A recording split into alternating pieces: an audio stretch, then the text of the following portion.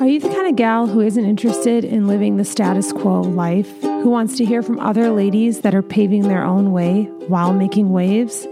Well then, She Makes Waves is for you. I'm your host, Lindsay Mayuga. Join me as I follow my curiosity around what living a successful life really means. Let's dive in. Okay, so today's episode isn't the sexiest topic I've ever discussed, but I think it might be one of the most important. So this episode's all about safety in the salon, or safety in your suite, safety in your studio. It's really sweet how I was able to do like the S thing 3 different ways. But so I've been on my own, in my own space without a receptionist for 10 years. And in those 10 years, I've had to call 911 3 times. And it happened recently. And so I thought to myself, this is a topic that needs to be discussed, right? Like, I have experience in this area, and there's things I think that we need to be mindful of when we no longer have, a lot of buffers in our spaces. And I think what I mean by that is, like, in a salon where there's like a lot of people, there's almost like safety in numbers, right? Like someone could call a number, someone could do this. So, I remember when we were opening our first studio, my business partner and I, when we got ADT security, they said, "Do you want a panic button?" And we were like, "Yeah, we better get the panic button." Yeah. And in the time that we were there, the salon that we opened, the studio we opened, was on a main drag that got busier in the time that we were there, because it was a part of the city or the town that we were in that was kind of being gentrified and got a lot more businesses around it. And so in the 4 years that we had our business, it started to become something where people would pop in. And we got a lot more just walking traffic than I do in my current space. And that was part of why I loved my move. But what would happen was, I'm just going to share some different scenarios and then share some of the things that have helped me.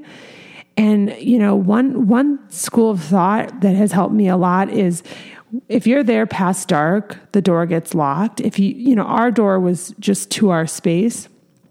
So if it's after dark, the door gets locked. It's not a big deal to stop what you're doing and unlock the door for a client. Another thing is when the door wouldn't be locked. Like, we had once where this couple came in and they had a very bizarre energy, and I was doing the shampoo and I worked with the partner. So I did feel a little safer than I would at night by myself. And it was like a colder night, I'm in the Midwest, and this couple was sitting there and they had this energy about them. And I think that's something, a key thing to take into consideration when we're in salon spaces. It's like, okay, the way that we feel, and it's like the energy that those people bring. Like, my client looked up at me while shampooing her and she was like, "You need to get them out of here." And I feel very fortunate because Capone, my angel, who I learned how to run a business with, my late dog Capone.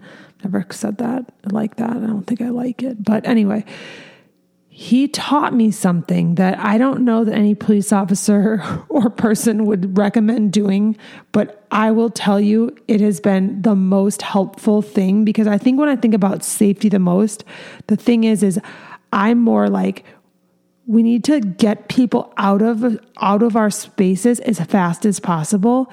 And the thing that Capone taught me to do is crowd the person's space very quickly. And so ultimately, what I learned from Capone is how to usher people out.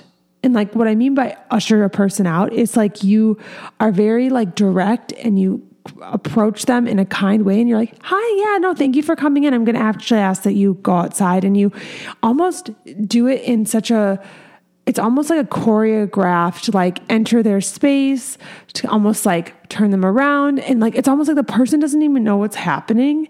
And you're able to create space and to move them through your space in a way where you're almost like doing it for them. Like, this is happening for you. And then ultimately they get out the door and you lock the door. And I've done this numerous times. Not every time do I call the police. And even that time, I didn't call the police. But I did it, and I was like, and it's swift, and it's quickly, and it's not, and you don't hesitate.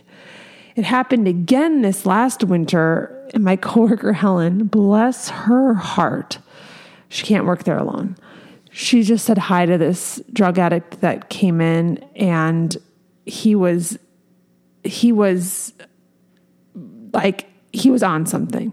And she said hi to him, and I looked at him, and I was like, okay, yeah, I know what's happening here.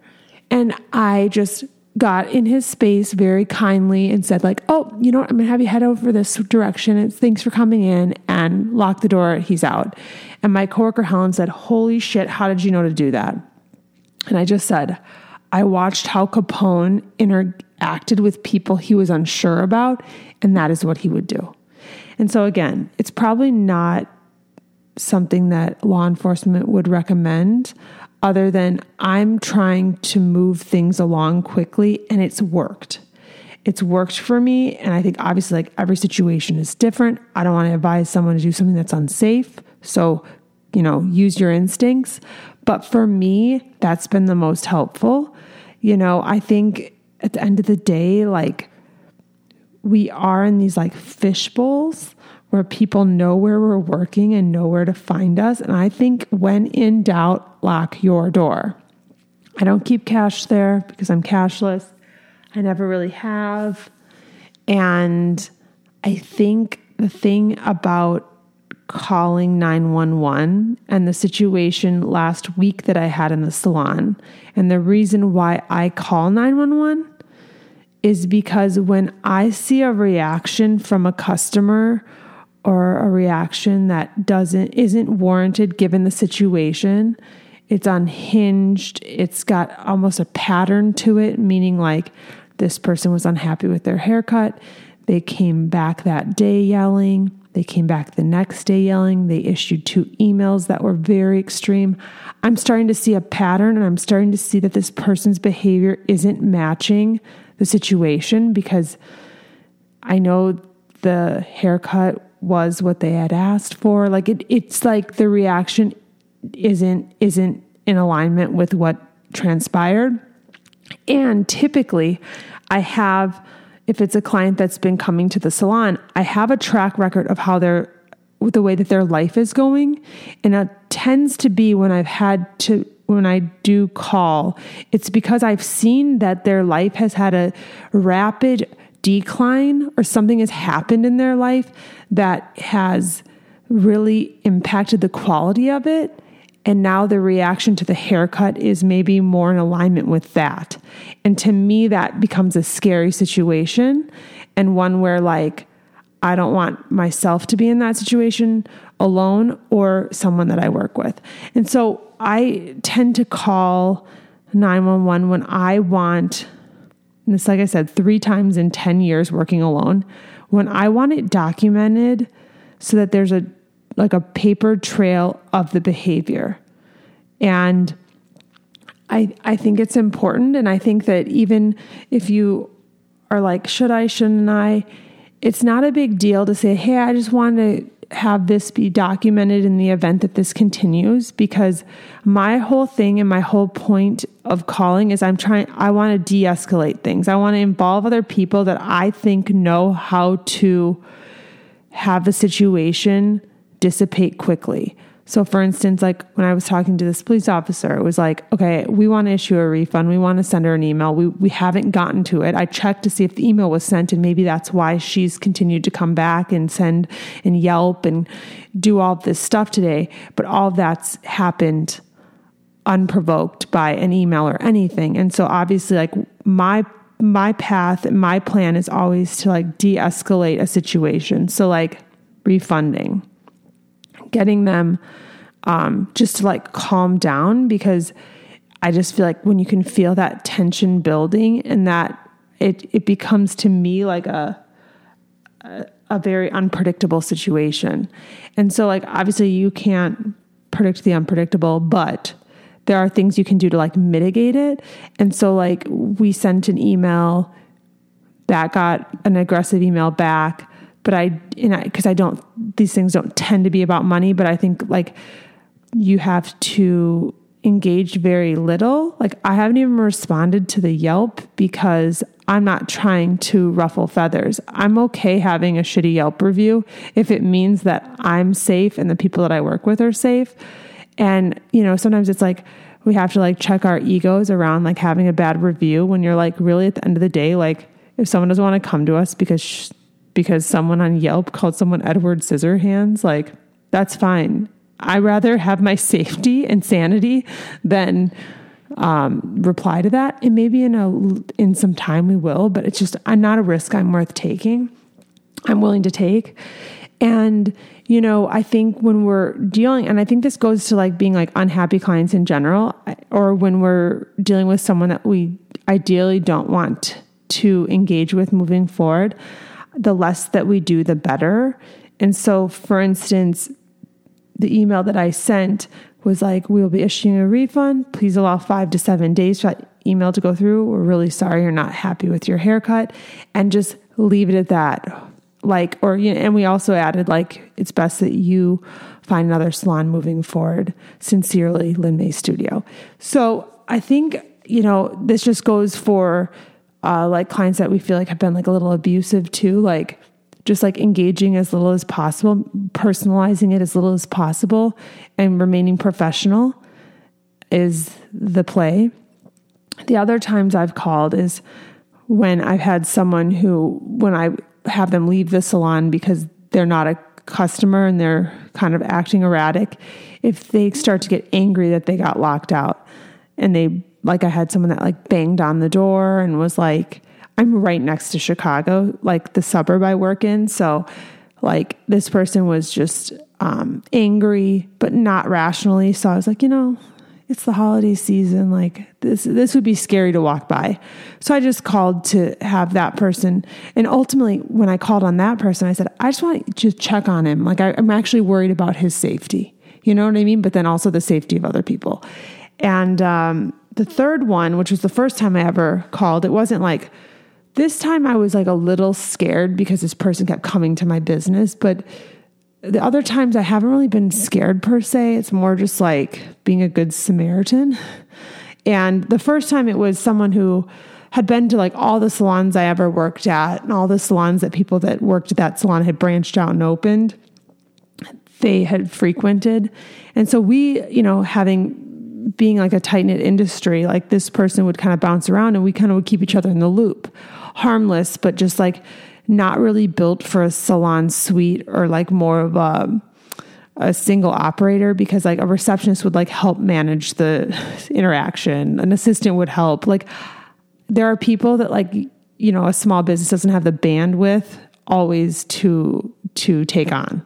And so I happened to not be taking new clients at the time.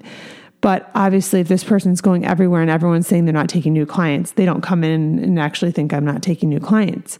So she came in and said, I'm starting to think I'm being blackballed. And like she was, but that's not the point. She was like, I'm calling the Better Business Bureau on you. Like, if you're not going to take me as a client. And it was kind of like an empty threat, right? But I was like, listen, if some sort of case gets open on my business about like, from the Better Business Bureau, and I don't even know if that's a real thing, but I couldn't risk it. And I just I like to just, keep it above the belt. So I was like, I just want to issue this, like just that they have it on record that like this happened and she threatened it, not because I'm worried about my safety, but like my business, So, that one was like, I don't want to say that one was like for fun, but that one was like, I wasn't really worried. But ultimately, I think it's a conversation we need to be having around, especially if we're in a suite or a studio and we're taking a lot of new clients. I personally don't find myself in this situation almost ever, but I think that it needs to be said that you should never feel unsafe in your space, and you should never have a client that you feel unsafe with. And if you do, there is a way for you to not see that person again, because just feeling like that is not okay. And I don't think everything involves the police, but I do feel like we need to be smart and we need to be protecting ourselves and being our own advocates and trusting the energy we feel. And, I think that usually, we, as hairstylists, we know that it's not only about hair. And I said this on my Instagram the day I was talking about it. But at the end of the day, so often hair becomes the thing that everyone's focused on. And I've said this before, like when you have a lot going on in your life, like sometimes you find something to fixate on that's not the thing. And what an easy scapegoat to be as a hairstylist. And so I think that that is just a conversation that we need to have and something that we need to be mindful of when we're in situations with people that are having bigger life things happening. And to maybe remove ourselves from situations and or be very mindful of what we're willing to take on. And there's no easy, like, follow these 3 steps. It's really about if you have a situation that you're in. I just think there's so many times, like, over the years where like I would be doing like some man's hair and he'd be like, you have the eyes of my ex-girlfriend. Like, I wish I would have left that situation. I wish I would have said like, you know what, we're going to get your hair color on today. And then moving forward, like I would have been like, please don't schedule him with me. And I think that we have to really trust that how we feel is enough of a reason to not be in a situation, because it gets to feel good for you too. And there are going to be things when you're dealing with the public and you're doing hair for as long as so many of us have, situations are going to come up. They will be rare. But I think that, not freezing. And here's the thing. I think because I'm like have cultivated my own inner self-worth and spent so much time with myself and my nervous system isn't out of whack. I was like, listen, like, I'm not going to negotiate with crazy. I will not. Like, door gets locked, I will not talk to you. Like, I will wait until, like, if you're screaming, that's not a situation I'm going to be in. And I think that in the past, I think when I didn't have that inner, sense of self, I felt like I'll go handle it. And now I'm very quick to say, I'm not equipped to handle this. And I think that that is a big part of maintaining our safety, is when being able to acknowledge what's in our wheelhouse and what's out of our wheelhouse. And if somebody is like off their gourd, like going nuts, I'm not equipped to handle that. Could I? I'm sure I could. But am I willing to risk what I don't know what could happen. And if I don't know what could happen, I'm going to just very much tread lightly and bring people in that are equipped to handle that situation. So I leave you with, you are a hairstylist, not a police officer. Although Don Bradley says that, my friend Don Bradley says most hairstylists would be police officers if they weren't hairstylists. And I, having talked to Officer Banning, feel like she might not be wrong, but we, as of today, are not police officers. So I leave you with, call in the professionals. Have a wave-making day.